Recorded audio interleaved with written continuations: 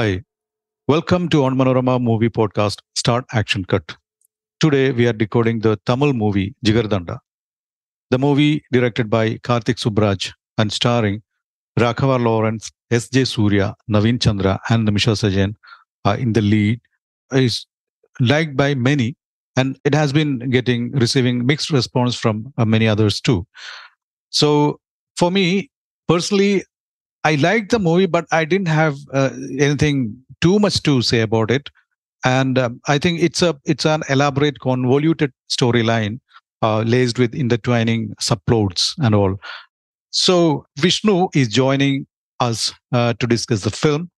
Vishnu, I think you like the movie, and you must be having a lot to say about it. What do you say about the storyline? Padmakumar, I thoroughly enjoyed Jigarthanda Double X. I would even go as far as saying that I enjoyed it a bit more than the first part. And I think I enjoyed the movie for the very reasons which you found the movie to be a little convoluted, is the word you used, right? With its plot points. I think duality is the genre that I would put this movie in. You seldom find directors who try to convey a lot of subjects through their movies with subplots and all that. It sometimes it becomes too much. It definitely does, but for some reason, Karthik Subbaraj pulls it off quite beautifully. And I think at the heart of the film, or the heart of Jigardanda, is what he's always tried to tell us, even with the first movie that came out in 2014. That is, cinema is this Jigardanda is basically an ode to the love for cinema, or to the power of cinema to create a change in society. And I think that is what lies at the heart of this movie as well. I would like to mention two scenes from the movie that actually does this. That is, the first scene is when Ray Dasan, that is S.J. Surya's character, calls action for the first time.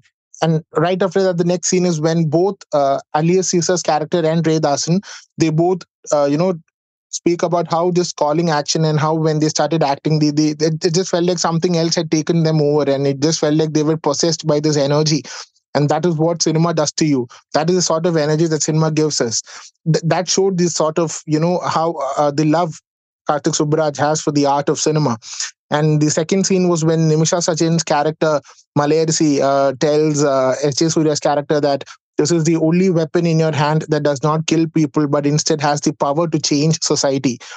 I think that again, it just alludes to the fact that this visual medium is perhaps one of the most powerful tools on earth to create change, because the sort of visual magic and the sort of power it holds. I think as cinema lovers, we all should be standing with this movie when it comes to the love for cinema and its impact, and the kind of impact it can have on society. As a viewer, if that was Karthik Subbaraj's primary intention through the movie, it hit me really well. And I would like to consider myself a member of the Jagardanda Sambhavam film club. That's what they call the club in the movie, right? Yeah, yeah. Yes. And yeah, I would like to I'm sure we'll be talking about more things as we progress. But to me, the movie, with its duality, the duality being its genre, I think the central plot is cinema being used as a weapon to create change, as a positive weapon to create change in society. Yes, Vishnu, but I didn't say that I completely dislike the movie. I said that it didn't have that much captivating aspect in it in terms of the storyline. But what I liked about the movie is the it has created a world that's its own. It's quite like a dark pandemonium where nothing is quite pleasant, and so on.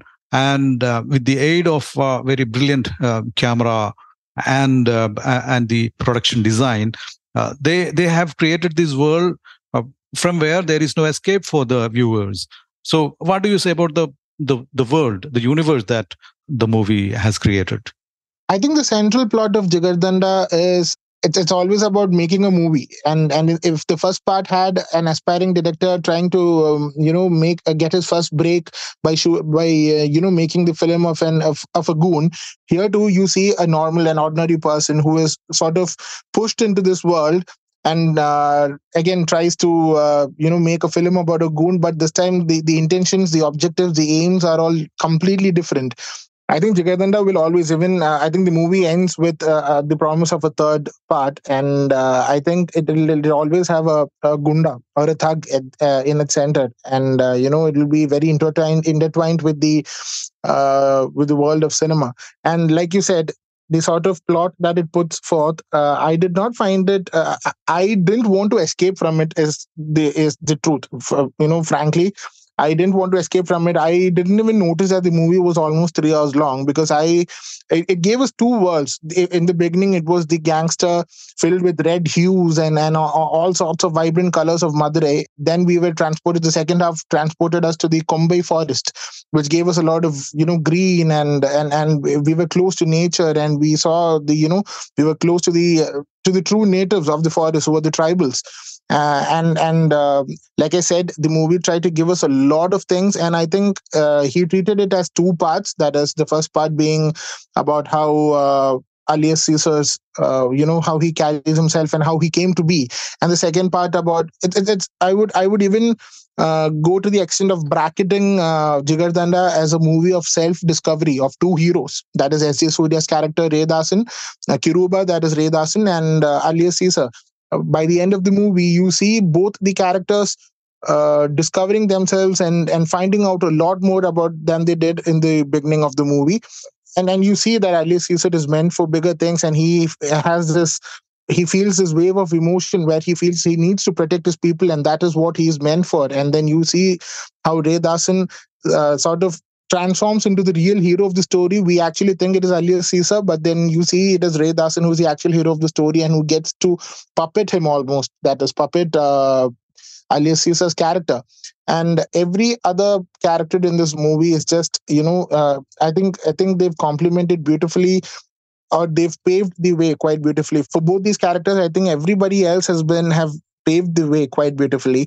And also, when it comes, I think there was a lot of shock value in the scene where the CM actually promises them, when Shetani is caught by alias Caesar and handed over to the authorities. You see the CM promising them that, see, everything is okay now, we will take care of you. And you see the truth. You sort of understand how the lives of tribals are manipulated, and how they're just nothing, how they're easily displaced. And as far as governments are concerned, for them, development means just clearing out the so-called lesser valued lives to them, and how they value the lives of tribals, and how just moving them out. And this is where his politics creeps in. That is, this is where Karthik Subbaraj's politics creeps in. And I think, like I mentioned earlier, it wasn't too complicated. He kept it simple.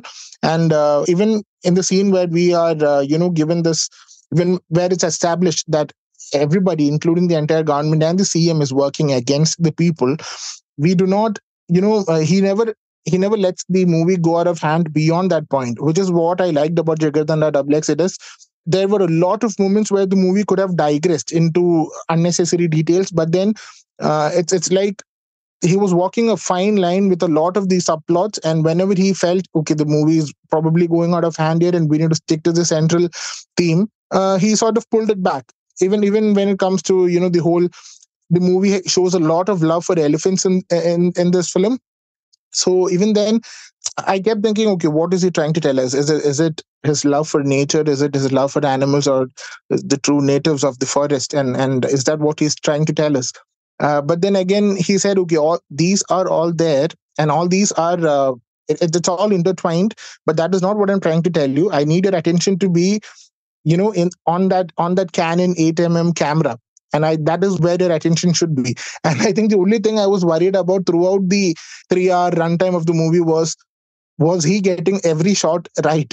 With us being exposed to the kind of cinema that we are today, when I saw him running around with that single piece of equipment, I just kept thinking, will this turn out to be a good cinema? Is he actually getting all the shots? I mean, I guess that's something we could overlook for the cost of cinema. So yeah. Yeah, Vishnu. Another aspect that I would like to highlight is the characterization. I think each and every character, even the characters which come in through the passing shots, even they are dealt with much detailing. But two things I would like to highlight are the villain and the hero. The villain, alias Caesar, is never a conventional villain, not having a coarse baritone or imposing figure. yet he evokes terror. So that's a brilliant craft.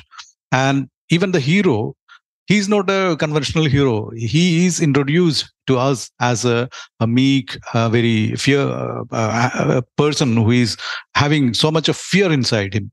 So even the character of Nimisha Sajayan, she is something different. She is someone different from what we have been seeing over these years. So would you highlight? Would you say something about the characterization in this movie? I think every character served their purpose quite well.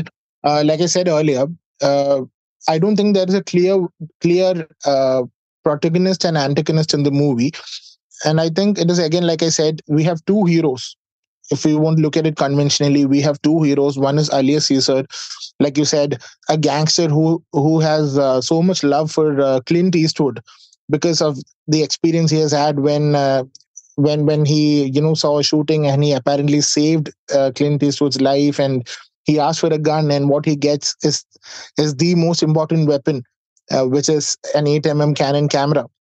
So as much as you want to believe from the beginning that this Raghav Lawrence's character is a bad person, because you see him ruthlessly killing people and he does not really you know care about it, but then Karthik Subbaraj also gives us an insight into how he became what he is today.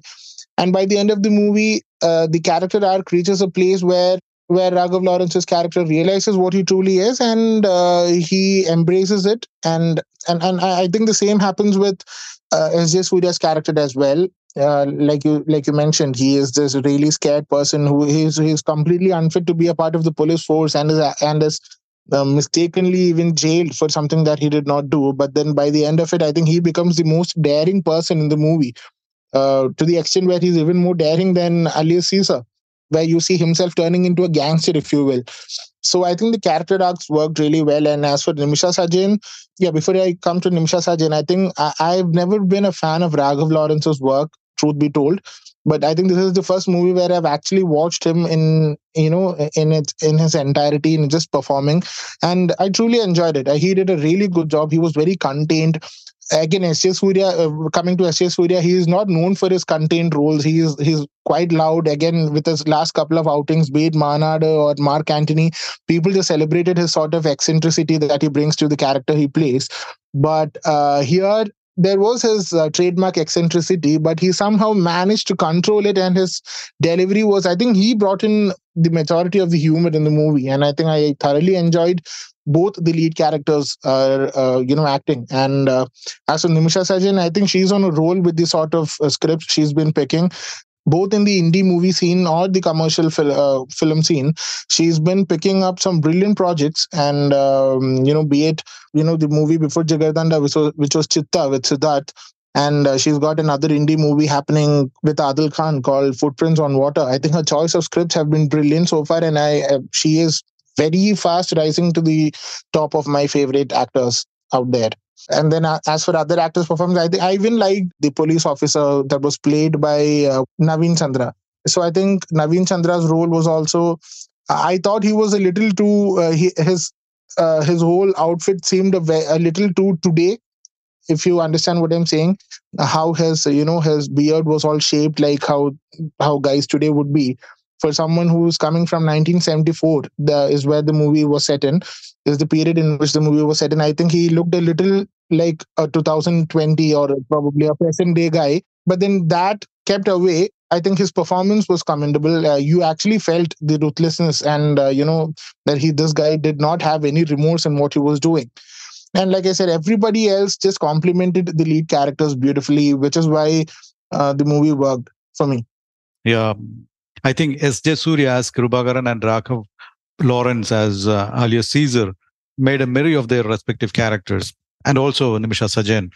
And coming to the action, what I found peculiar in this film is they are very short time, not the 3 or 4 minute long fights. They are short time, 2 or 3 maximum 1 minute action scenes with too less bloodshed. Yet the goriness is established. So, what do you say about the action sequences in this movie? I'm actually glad you brought this point up, because like I said, despite having a thug and as the central piece of the story, Karthik Subbaraj has made it a point not to show, not to resort to a lot of gore to establish his power. With the limited scenes they've shown in this movie, he is a powerful person. He can be ruthless, and he can be remorseless when it comes to killing people and just doing away with them. That is where I would like to just remind you of my original point, where Karthik Subbaraj wants us to always be aware of the fact that the art that is cinema, the art of cinema is the hero here, and that is all we need to be focusing on. So, with a lot of bloodshed and gore, you actually felt the goriness of the entire script. I think that is the best way to put it. I think the most violent scenes were when was in the forest, I guess, when the whole even when they were portraying the scenes where an entire tribal village was massacred by the police force. When they are shot, even how the blood pops out of them, you don't feel you're sad for the entire situation, but you just don't feel like, oh, this is like true blood coming out. You just know that Karthik Subbaraj is telling you, see, this is what has happened. I don't even want you to be feeling very disgusted about the scene, but I want you to feel the emotion that the scene is throwing at you. And which is why he focused on building the characters without having to resort to a lot of violence to establish the sort of chaos that is actually present in the movie. Yeah, as you said, the treatment. I think all these come in the treatment of the movie. Maybe I'm not much used to seeing this kind of movies much. Maybe if I watch it once or twice again, I might like it better. So, what do you say about the treatment in terms of the use of music, the camera, and the production design? Talking about every department of the movie, I think it was outstanding, be it the editing, be it the cinematography. But I think what really requires props here is the masterful composition of Santosh Narayanan. He has done a brilliant job in elevating the movie to another level altogether. That is, Karthik Subbaraj promised us a Pandya Western, which is a humorous take on a pan-Indian Western, which they pronounce it as Pandya Western, and that is how the entire movie proceeds, right?